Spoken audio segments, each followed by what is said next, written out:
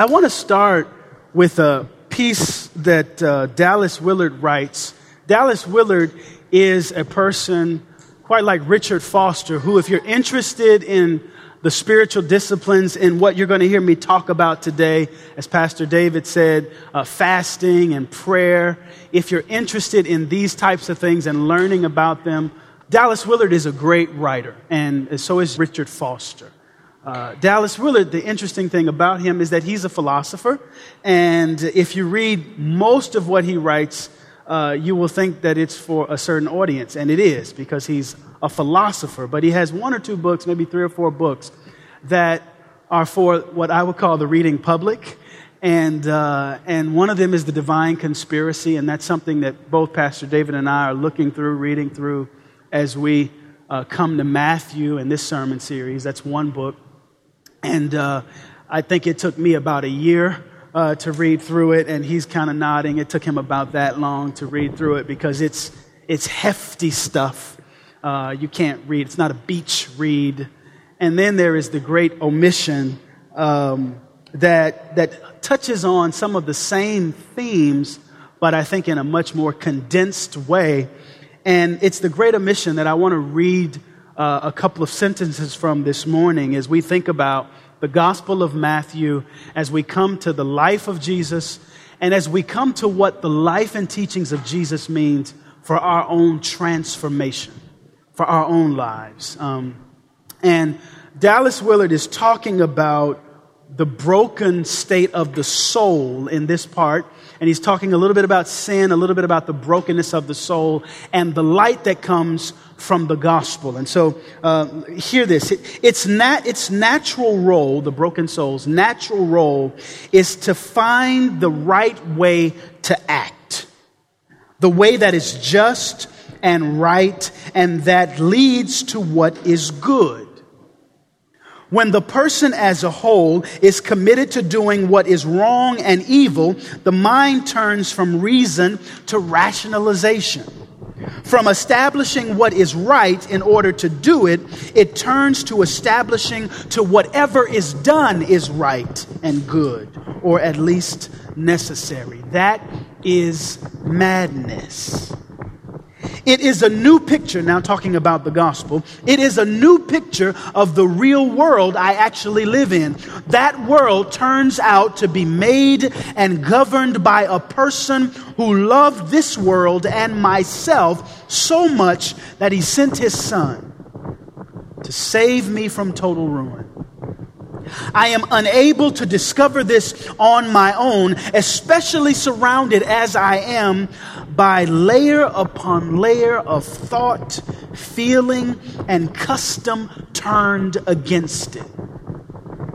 He's talking about, hey, deacon, hey, what you doing in church? Don't you got a newborn at home? All right, good to see you again. Bethany's here. Oh, okay. I suppose Adelaide is back there. All right, Purpose family. I'm sorry, I do that sometimes. Just interrupt the quote, interrupt the sermon, you know. Derek can't quite walk in a room and not be noticed, you know. Yeah, can't walk in quietly. He's a big guy. Dallas Willard is talking about the soul, the broken soul, and the state of the broken soul, and how the broken soul is used to calling things that are not right, things that are wrong, calling them right. And so if you're wondering whether or not your soul or someone's soul is broken, is diseased, is in a state of sinfulness, one of the markers is whether you begin calling things that you used to be clearly wrong now okay, now acceptable, now even right. And his point is that the gospel is what comes into our lives, what comes into us in our hearing, in our faces, and makes us confront truth, makes us confront the layers of thoughts and feelings and behaviors that tricked us to believe what is wrong is right. And so that the spiritual disciplines, these practices that I will talk some about and that he talks about, that our small groups are working together, studying and pursuing, that we as a church will embody, like fasting and prayer, these spiritual disciplines are ways that God begins to deal with the layers in our lives, the layers in your thoughts, the layers in my attitude, the layers in our histories that tell us that the gospel is not true. So that the disciplines, the religious practices of prayer or fasting or giving or serving are opportunities not for comfort, but for us to be confronted by truth. So when we come to Matthew chapter 6 this morning, we are met with Jesus' words, and he opens up chapter 6 by saying something like, beware, take heed, just a minute, don't miss this. Let's read Matthew chapter 1 verses 18 together. I probably have a different version on my notes, so I'll turn around and read with you. Let's read this together. If I drop out because I have more talking to do, you keep reading, okay? Let's read Matthew chapter 6, verses 1 through 18. Read it like you're not hot, okay? Let's go. Be careful not to do your acts of righteousness before men, to be seen by them. If you do, you will have no reward from your Father in heaven. So when you give to the needy, do not announce it with trumpets, as the hypocrites do in the synagogues and on the streets, to be honored by men. I tell you the truth, they have received their reward in full. But when you give to the needy, do not let your left hand know what your right hand is doing, so that your giving may be in secret. Then your Father, who sees what is done in secret, will reward you. Keep reading.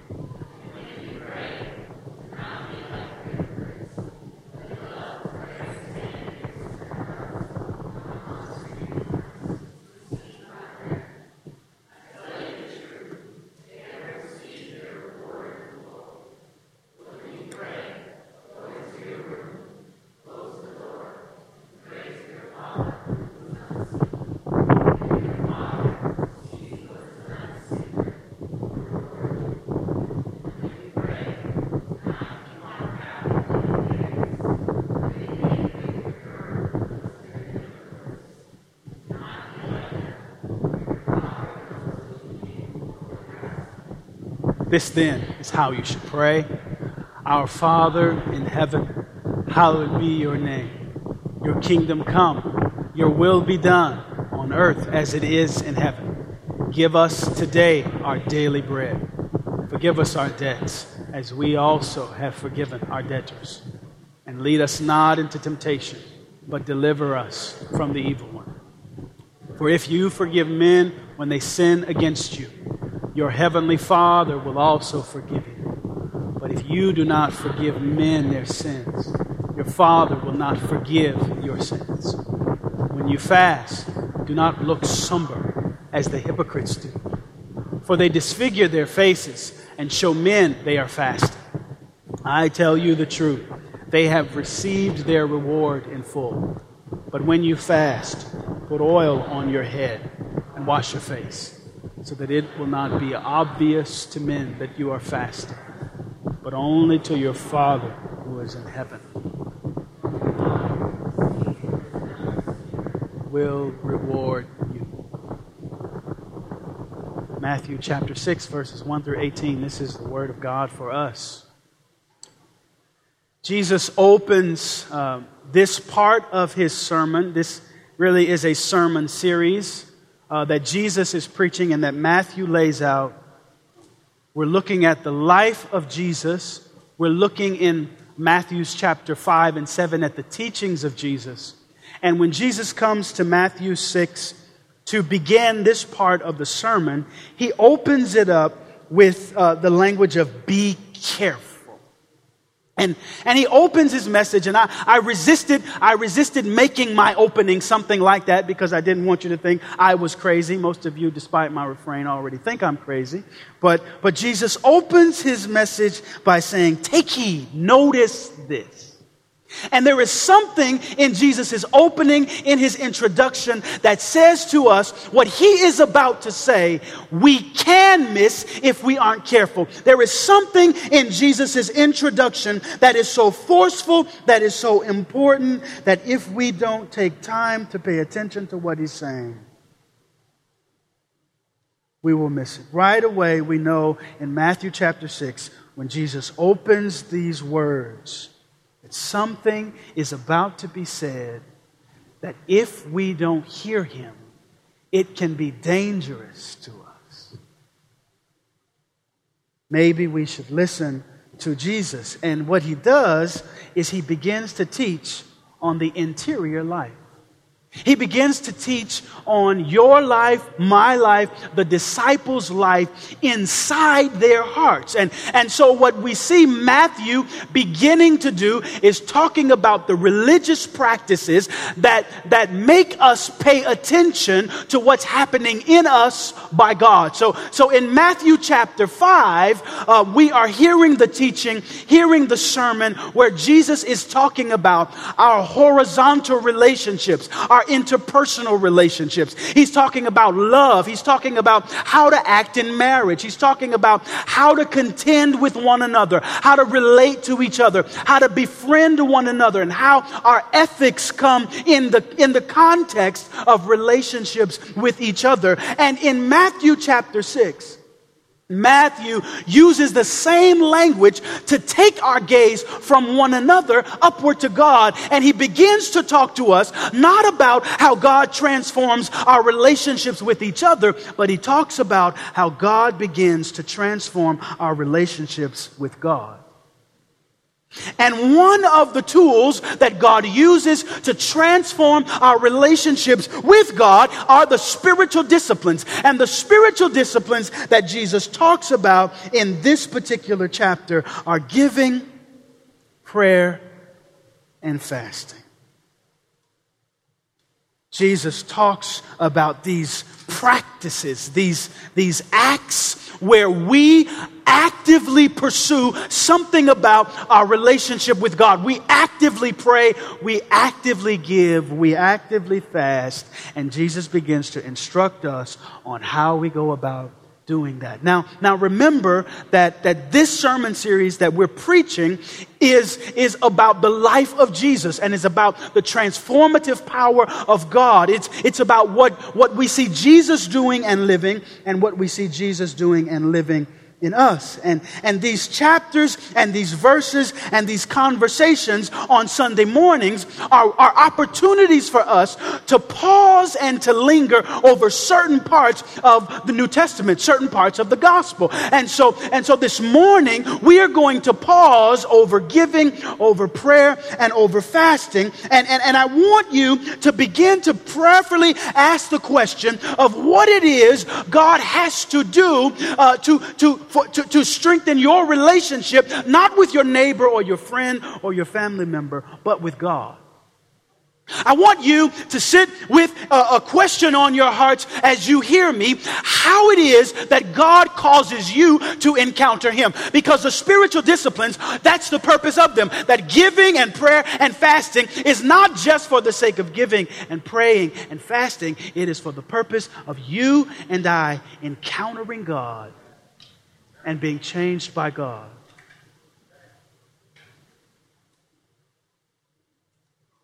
Jesus hovers over these three ways that we can relate to God. These three practices that train our gaze upward toward God, inward toward God.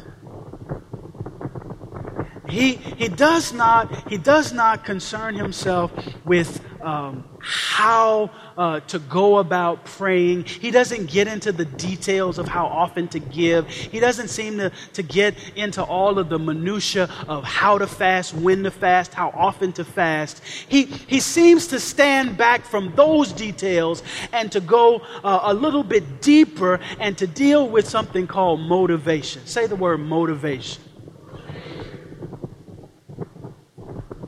He does not talk about the rightness or the wrongness of these three things. No, Jesus is assuming that his disciples are already praying. He's assuming that they are already fasting. He's assuming they are already giving. They were doing this. They fasted with all of Israel, probably at least once a month, or maybe up to once a year rather, maybe up to 3 times a year. As a people, Israel fasted together, a corporate fast. And so they were already, these Jews, fasting. Is this getting in the way? I'm sorry.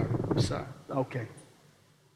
He's assuming that they're already praying. If they're Jews, they are probably praying around 3 o'clock in the afternoon every day. Jesus is assuming they are already giving alms to the poor, that they are already spending their resources. He is not getting into these details. After all, I mean, God's house was the synagogue, was the house of prayer. And so he's talking to a group who knows something about these disciplines, and he gets to a depth here when he's talking about these practices. He's talking to this group that knows these practices. And I want to say, some of you know a lot about prayer. Some of you know a few things about fasting. Some of you give all the time. Some of this is new for others in the church this morning. But the temptation when we know something well and when you know something intimately is to lose grip on what that thing, what that act is all about. The temptation when you and I are familiar with something like a spiritual discipline is not just losing grip on the significance of the practice, but on why we do the practice itself. Why we pray, why it is we give, why it is we fast. And so the Savior's words goes right to the motivations for our lives. And this morning, I want you to begin thinking about why it is you do things called prayer. Why do you fast? Why do you give? Jesus is bringing these things, these acts of worship. All 3 of these acts are toward God. All 3 of these acts in Matthew's account of the sermon. Now, in chapter 5, we read of how our relationships with Christ, our relationships with each other, are opportunities for Christ's righteousness to show up. So, whether we're talking about marriage or divorce, whether we're talking about adultery, those scenes in chapter 5 are opportunities for Christ's righteousness to be exhibited in those relationships. And Pastor David talked about that last week. In this chapter, we're hearing about what our relationship toward God should be about. And Matthew uses the same language when talking about your relationship with other people and your relationships with God. He's using the same language, and he's saying that the spiritual life, the Christian life, is not about one or the other. The spiritual life, the Christian life, is not about how you treat your neighbor alone, but it is how you relate to God. So Jesus talks first about giving. Now I'm going to say this because I don't know, we certainly don't talk about this very often, but if you're sitting here and you're waiting for an invitation to give to the church, or waiting for an invitation to give money, to give time, to serve the church, here is your invitation, because the church, the local church, needs what you have to give. The local church needs your time, needs your resources, and one of the failures that we make is we often don't talk about it, and we assume you know that we need you to give. We assume you know that the mission of the church is tied to the gifts that the church brings, that individuals bring to the church. So if you need an invitation to give yourself, to give your stuff to the church, here it is. Here it is. There is no other topic that Jesus talks about in the New Testament more than money, in fact. So if you want to know whether Jesus has things to say about money, if you want to know whether Jesus has to say about how you spend money, that you spend money, it's in the Gospels. It's all over the Gospels. And so when he's talking about giving giving here. That's a part of the message. But that being said, I want to say to you this morning that giving is not just about your money. It's not just about your time. And Jesus here is not even dealing with that in Matthew chapter 6. He's saying when you give, assuming that you will, when you give, I want to tell you how to do it. And to be clear, God, and I like that Pastor Peter says this a lot when he's dealing with stewardship in his sermon series. He says, God doesn't need your money. God doesn't need your money. And I will tell you, God doesn't need your money, but God will use your money. Okay? God doesn't need your money. God will use your money, but God is after something more than your money. God is looking for you to give something more than your money. And Jesus in Matthew chapter 6 is getting at that. He's not getting at alms. He's not getting at coins. He's not getting at cash. He's getting at motivations. He's getting at reasons for giving. And he's putting before us a question, not how much you give or how much you make in relation to how much you give. He's putting before us this question of why you give. He's putting before us this issue of, okay, it's good that you give. I assume that you do. Why are you giving? So for you this morning, I have two questions. I have two questions for you to think through as you hear Jesus talking about when you give, not letting your left hand know what your right hand is doing. When you think about and hear about Jesus, the first question that I want you to consider in your heart, to write down somewhere in your soul, is how do we give more, but only so that God sees? In your life, how can you give more? How can you train your motives and your reasons by giving more, but only so that God sees? Now we don't need to get in the details because, frankly, I think Jesus put some language before us that is pretty impossible. I don't think, at least in our day, they didn't have wallets when Jesus was talking to his disciples, but it's not possible for me to get my wallet, pull money out of my wallet, and give it without using my other hand. I just can't do it. My wallet is in my back right pocket and I'm left-handed. So it's not really possible for me to not let my left hand know what my right hand is doing. So if Jesus is saying that your one hand can't, no, it's pretty impossible in a physical sense. But Jesus is saying, at least for us, to push this question, how do we give and God see it? How do we give and not make as our hope what people say about our gifts, what people will respond, or how people will respond? He's not saying that your gifts won't be seen. He's saying when your gifts are seen, is that the reward you're looking for? And in a minute we'll get into this language of rewards, but ask yourself this question this morning. Can I give? Can I serve? Can I live in a way responding to Jesus, saying to me, there is one reward in the affirmation and the praise of people, or there is a reward from your heavenly Father. Now here's the second question. If there is no reward now. Can you pull, Tyler, that the scripture 6 and 1 back up, 6:1 through 5? Can you bring that up in a second? If there is no reward now, if when Jesus is talking about a reward from your Father in heaven, if there is no reward now, and if the reward is entirely otherworldly, will you live these words? Look here. Jesus is saying, be careful not to do your acts of righteousness before men to be seen by them. If you do, you will have no reward from your Father. Notice Jesus is beginning to get into what you should do and what you should not do. And then he gets into what your Father in heaven will do or won't do. And that's sort of the structure, the textual movement in the entire verse. And then in verse 2 he says, in the entire chapter rather, and then in verse 2 he says, so when you give to the needy, do not announce it with trumpets as hypocrites do. And hypocrites comes from that language of actors on stage, theater actors. They wear masks, they take off a mask, they put on another mask, so you don't know who they really are. And Jesus is saying, don't give like the people people you don't really know in the synagogues and on the streets, to be honored by men. I tell you the truth, they have received their reward in full. The second time he says the word reward. But when you give to the needy, do not let your left hand know what your right hand is doing, so that your giving may be in secret. Then your Father, who sees what is done in secret, will reward you.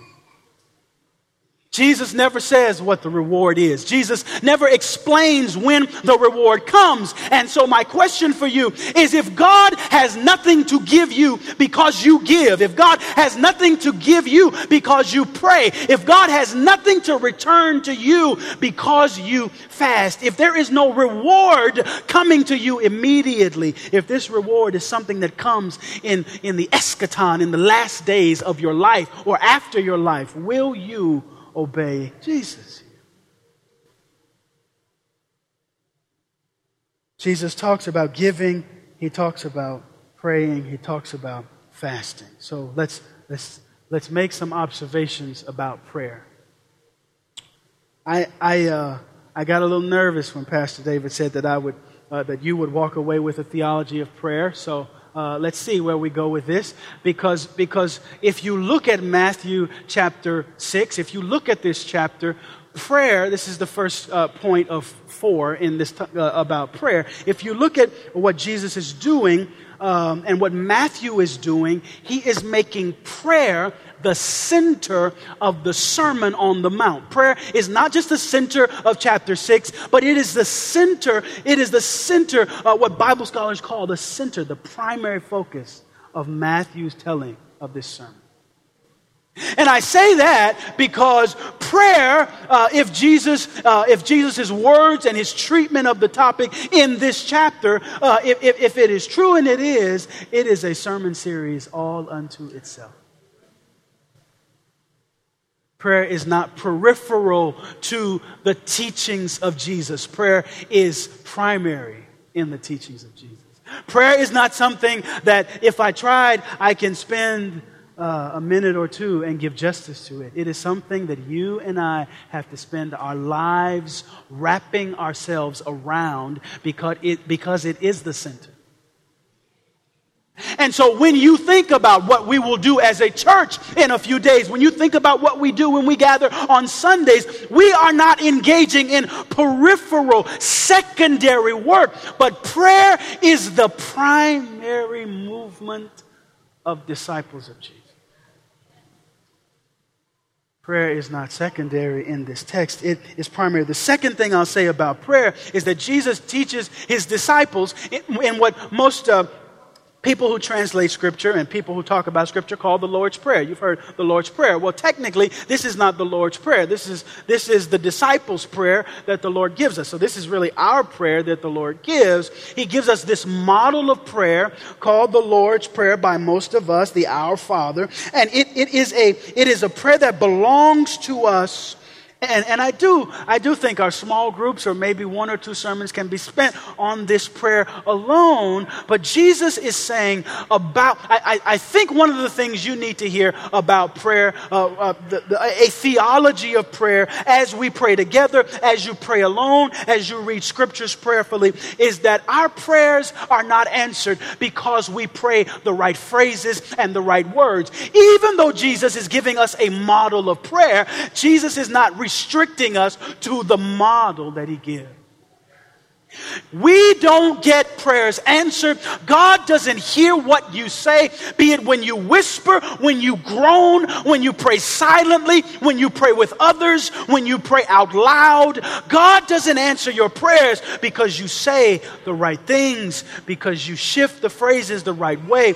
God answers our prayers because he is our Heavenly Father, and it is our Heavenly Father's heart and desire to answer our prayers. This is a model of prayer, but the model is not meant to restrict you from what happens in your heart. The model is not meant to constrain you to these words. It is meant to free you in the hands of a Father who will answer prayers because he loves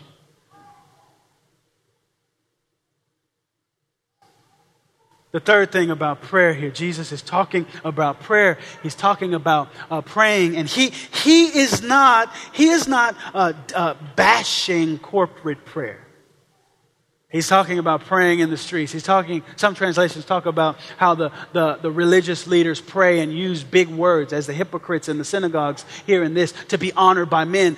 Jesus is not saying that you can't pray in the street. Jesus is not saying that you can't pray publicly in the synagogue. The synagogue, again, is the house of prayer. It's where we pray. Jesus isn't saying that corporate prayer is out. If he is against something, he is against the reward that we get from public prayer versus the reward that God gives. So when you come to our concert of prayer, when you come to the moments of prayer in our worship services, in our small groups, when you go home and you bow, when you go home and you sit, when you go home and you wash dishes and you pray, when you go home and you clean and you pray, when your posture is a prayerful one, the question is not what words do you use, whether you pray out loud or silently. The question is, which reward are you looking for?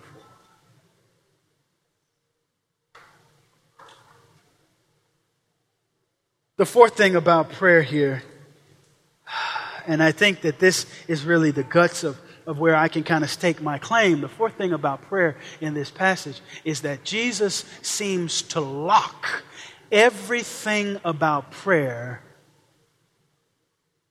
with forgiveness. There's a clasp. There is a lock. There is a connection that Jesus is making, a strong one, an impenetrable connection that he makes between forgiveness and prayer. He says, if you don't forgive, God won't forgive you.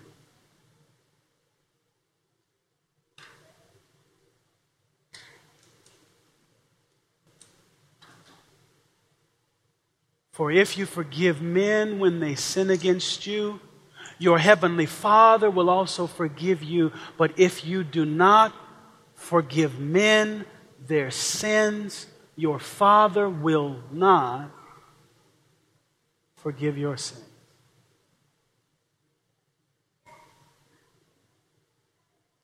I don't think we can shirk these words. I don't think we can run past these words. I'm tempted to do just that when I'm praying this, when I'm trying to get to what Jesus is really saying, when I'm trying to mine my soul for obedience or disobedience. I run past this, and I do it pretty quickly in my own life, and I don't think we can run past these words. I think we need to hear Jesus saying this again. If you don't forgive, God won't forgive.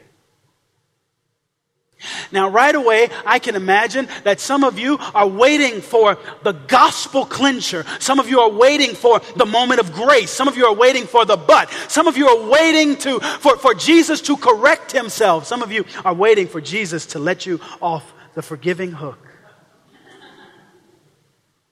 There is no release from these words. And so hear Jesus. And hear your own heart, in your own way, if you're anything like me, saying, do we have to live this? Do we have to pay attention to this? Do we have to be so transformed that this is what our lives look like? Is this the natural response to somebody who follows Jesus? These words get stuck in our throats. These words get stuck somewhere between our eyes, our brains, and our lips. We see them, we hear them in our heads, we process them, and you almost choke trying to read this if you do. If you don't forgive, all of this language about prayer, all of this language about talking to God, communicating with God, all of this language about forgiveness of our debts, forgiveness of our debtors, for all of this language about leading us not into temptation. And Jesus ends the prayer by saying, if you don't forgive, Now, I'm not going to re-preach Pastor David's message from last week, but one of the things that he did, and he did so strongly, was point us back to the cross. He pointed us back to that excruciating hanging of Jesus. He pointed us back to the death of Jesus on the cross, that fantastic and incredible death, and he showed us, and he reminded us of the Jesus who is speaking these words to us. So I want you to remember that Jesus, who is preaching and teaching in Matthew 6, is the Jesus who died a death on the cross for us. And so when you hear Jesus, you are not hearing somebody who is not familiar, who is not well acquainted with forgiving people of their sins. This is a Jesus who forgave so much so, who loved so much so, who gave so much so to the people he was hated by, that he died. So the first reaction, and maybe we have to train our reactions to Jesus, is to say that Jesus who tells us that we must forgive is Jesus who himself forgave. And so Jesus, who is telling us we must forgive, is not telling us to do something that is impossible. He is anchoring his words in the reality that he is living. He is looking toward his cross, toward his death, and he says these hard words.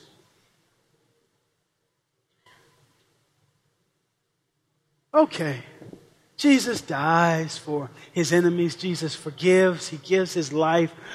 But that's Jesus. I mean, I'm Michael. I'm not Jesus. That's the Son of God, the Savior.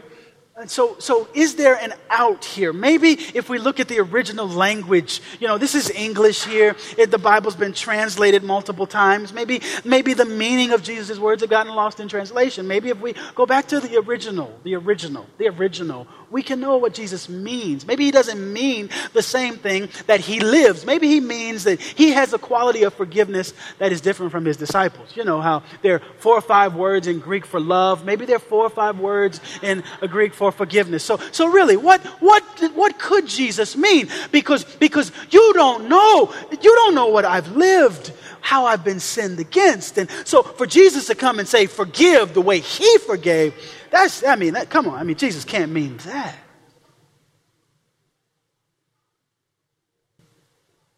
I'm glad you asked about the original meaning. There are three. Jesus saying, forgive or your Father will not forgive you. Forgive and your Father will forgive you. Jesus is using language. What is he saying? Forgive. Definition number 1. Send away. Say that, send away. If you send away men when they sin against you, your Father will also send away you. Now, anchor this in language about sin and offense. So, if you send away the offense and the sin against you, your Father will send away the sin and offense that you have sinned and offended against Him. Definition number 1, send away. Well, that's not really helpful for us, because that seems to mean that we still have a lot of good impossible work to do. So what's the second definition of forgiveness? The second definition of forgiveness is permit. Everybody say permit. This to me is even worse, because this is, if you permit people when they sin against you, God, your Father, will also permit you.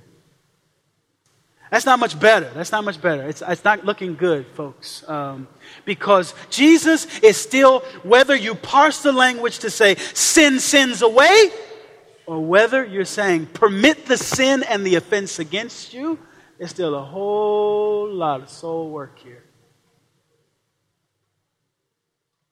The last definition of forgiveness in Matthew, in this New Testament language of forgiveness, is to leave alone. I want you to imagine your life. And if you, or the last time somebody sinned against you, maybe that was this morning. Maybe that was during the greeting time. Maybe that was last week. Maybe that was on your way to church. The last time somebody offended you, somebody sinned against you, however strong that offense, I want you to think about leaving that person alone. That just doesn't sound just at some level, right? I mean, how can that be right? If you have wronged me, for me to leave you alone, can Jesus be asking me to forgive by leaving someone who has hurt me alone? Here's the thing. Jesus, who forgave the unforgivable, Jesus, who permitted the impermissible, is speaking to us, speaking to His church. He's preaching to us that we too must forgive. And so my question for us, for you in your life, for us as a church, because we get sinned against individually as a church, is there a sin, is there an offense, is there an act that when Jesus died on the cross, His cross did not include? Is there a sin that Jesus does not have in mind when He forgives you? Because we love the idea that Jesus is so open and so inclusive. He's so forgiving because it means that from A to Z, from the front to the back, from the left to the right, that all of us are forgiven, are permitted to be in relationship with God, are allowed to live a life of liberty and freedom at a soul level, when everybody tells you that your life and your past and your history should restrict your future. God has an amazing ability to say, I know all about your past, and you have a blessed future. There is something so attractive about God. There is something about that God who says to you, no matter what you did, I love and I forgive you, and I call you something different from what you have been. There is something so compelling and convicting about that God. And here's the thing, it is that God who says to us, the way I do that, you do that.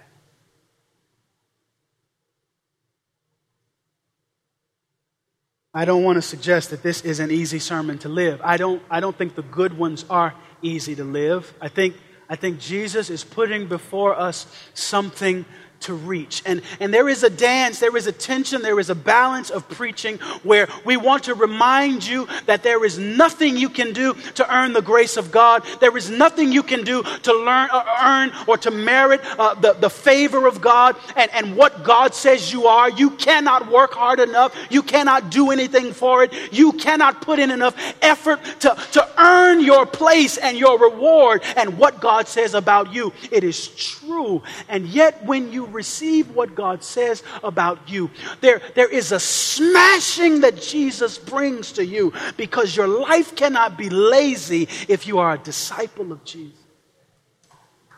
And you can't sneak out the back door of obedience to forgiveness, because Jesus puts everything on this right here.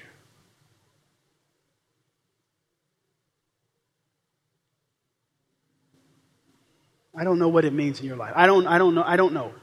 I don't know why this is difficult for you. I know some of the things that make forgiveness difficult for me. But can you begin to pray, if you haven't? God, make it possible for me to live this.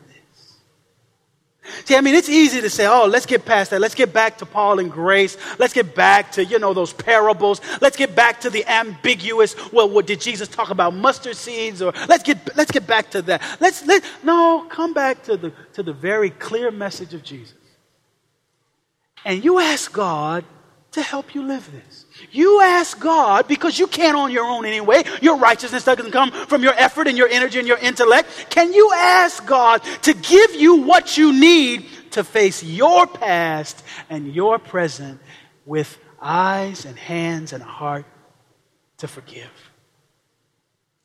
Are you hearing me? Y'all quiet. The last thing he says in this passage is about fasting. Now, fasting in its classical form is the abstaining from food. We've twisted and kind of changed fasting a little bit. You can fast from Facebook these days, apparently. Amen. But fasting in its classical form is abstaining from food. It is giving up meals, giving up nourishment that comes from food, giving up food to be reminded of God's sustenance. You give up food which you need, and this is what makes it such a huge deal to fast. Fasting is a discipline that works to enlarge your view of God. Fasting is not just about it's not at all about losing calories, although that might be, an effect of fasting. Fasting is about you giving up food, giving up what you need so that you can see God as bigger and broader and more able to meet your needs. So the discipline of fasting is difficult. And I don't know about you. When I'm hungry, and there are people who can testify to this, when I'm hungry, I am, Ornery? Ornery. I was not going to say that word. I was going to say my mood is a little impaired when I'm hungry.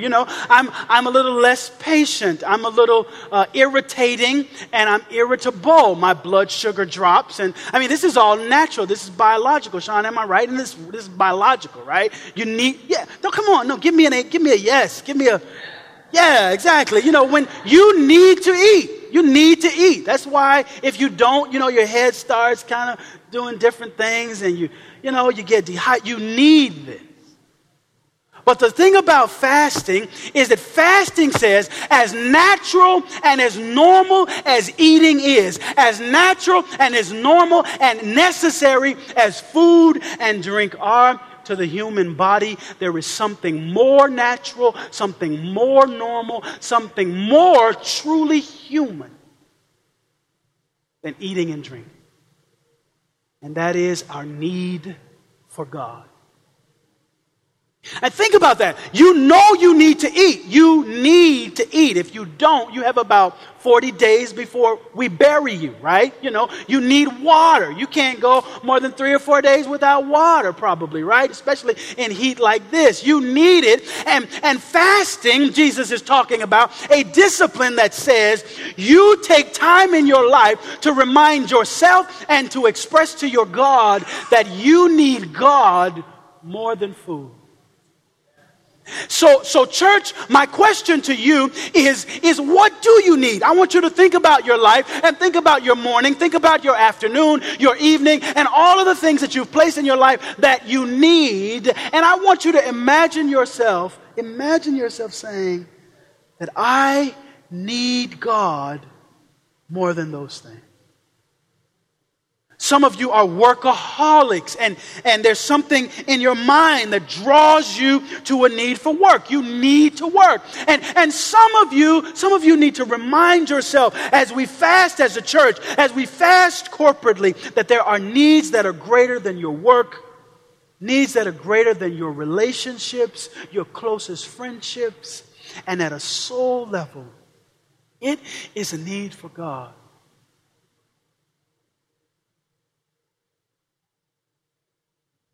Fasting says, God, as important as this thing is in my life, you are more important.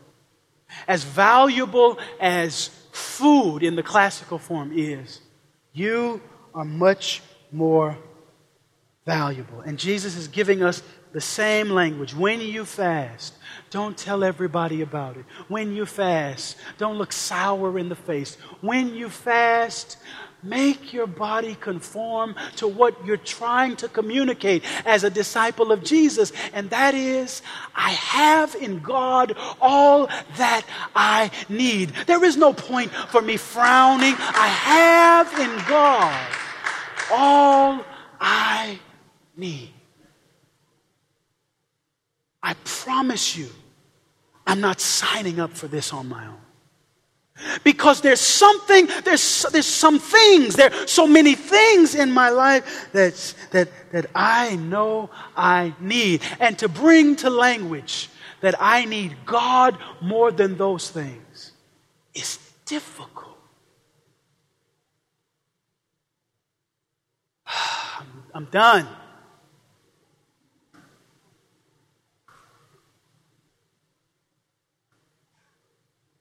I want you, church, to think about giving and praying and fasting as opportunities for you to encounter God, to confront what your relationship with God really is, what it is you really need, what it is your motivations for praying, for fasting are. And so I want you to bow your head. I want you to bow your head and to, in your own way, pray that God gives you the ability to find reward in Him. Pray in your own way that God gives you the ability to pray honestly and truthfully, to forgive so that your prayers might be heard. To pray in these moments that when we fast together, that you're reminded of your great need for Him. Take a moment and use any of what you've heard to create a one-word prayer or a sentence prayer that you sit with. Take a moment and do that.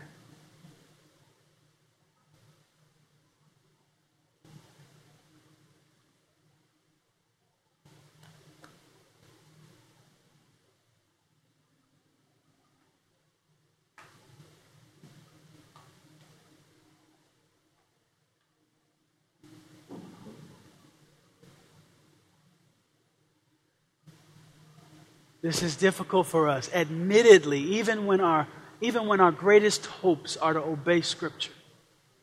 And so as a church, as a community, I want you to pray in faith.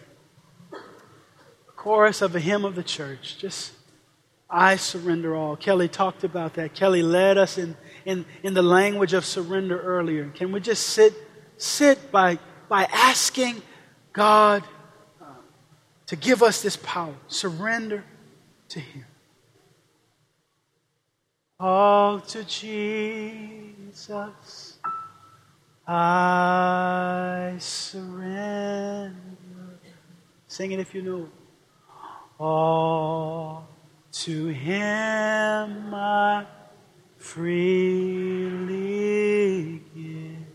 I will ever love and trust Him. I will ever love and trust. In His presence freely give. In His presence freely. Say, I surrender all. I surrender all. Singing, I surrender all to Thee, my blessed Savior. All to Thee, my blessed Savior, I surrender. Sing the chorus again. I surrender all. Oh, I surrender all. Come on, sing. I surrender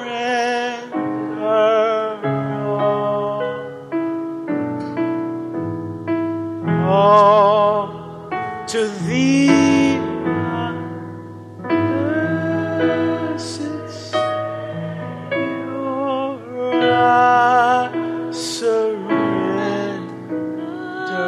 one more time. You sing it. Everybody sing it. I surrender all. I surrender all. I surrender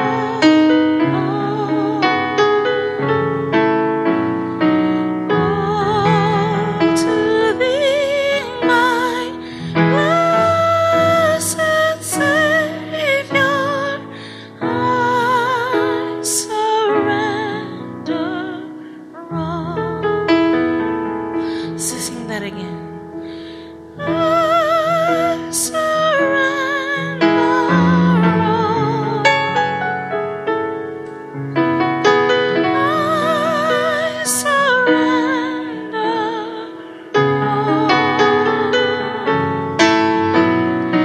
all to Thee, my blessed Savior. I surrender all. Those are such powerful words. I surrender all. All to Thee, my blessed Savior. I surrender all. We don't know the gravity of those words, the weight that those words hold. The surrender, complete and total surrender.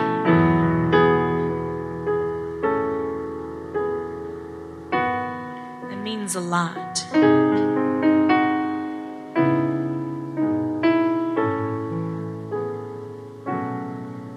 Let's sing that again. I surrender all. Just lift your hands. I surrender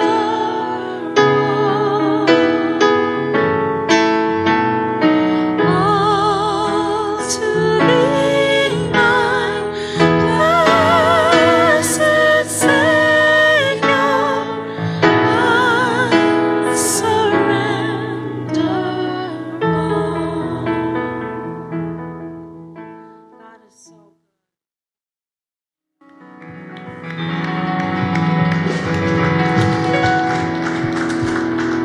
New community, this week, live in response to what you hear Jesus saying to you. Knowing that the great God, the mighty God, the everlasting God is before you, pulling you, behind you, pushing you to your left and to your right, speaking truth about who you are and the power in you. Amen. Do this in the name of the Father, the Son, and the Holy Spirit, and have a great week in the process. See you Wednesday night. Some of you at the members meeting later today. Bye-bye. Take care. Go home.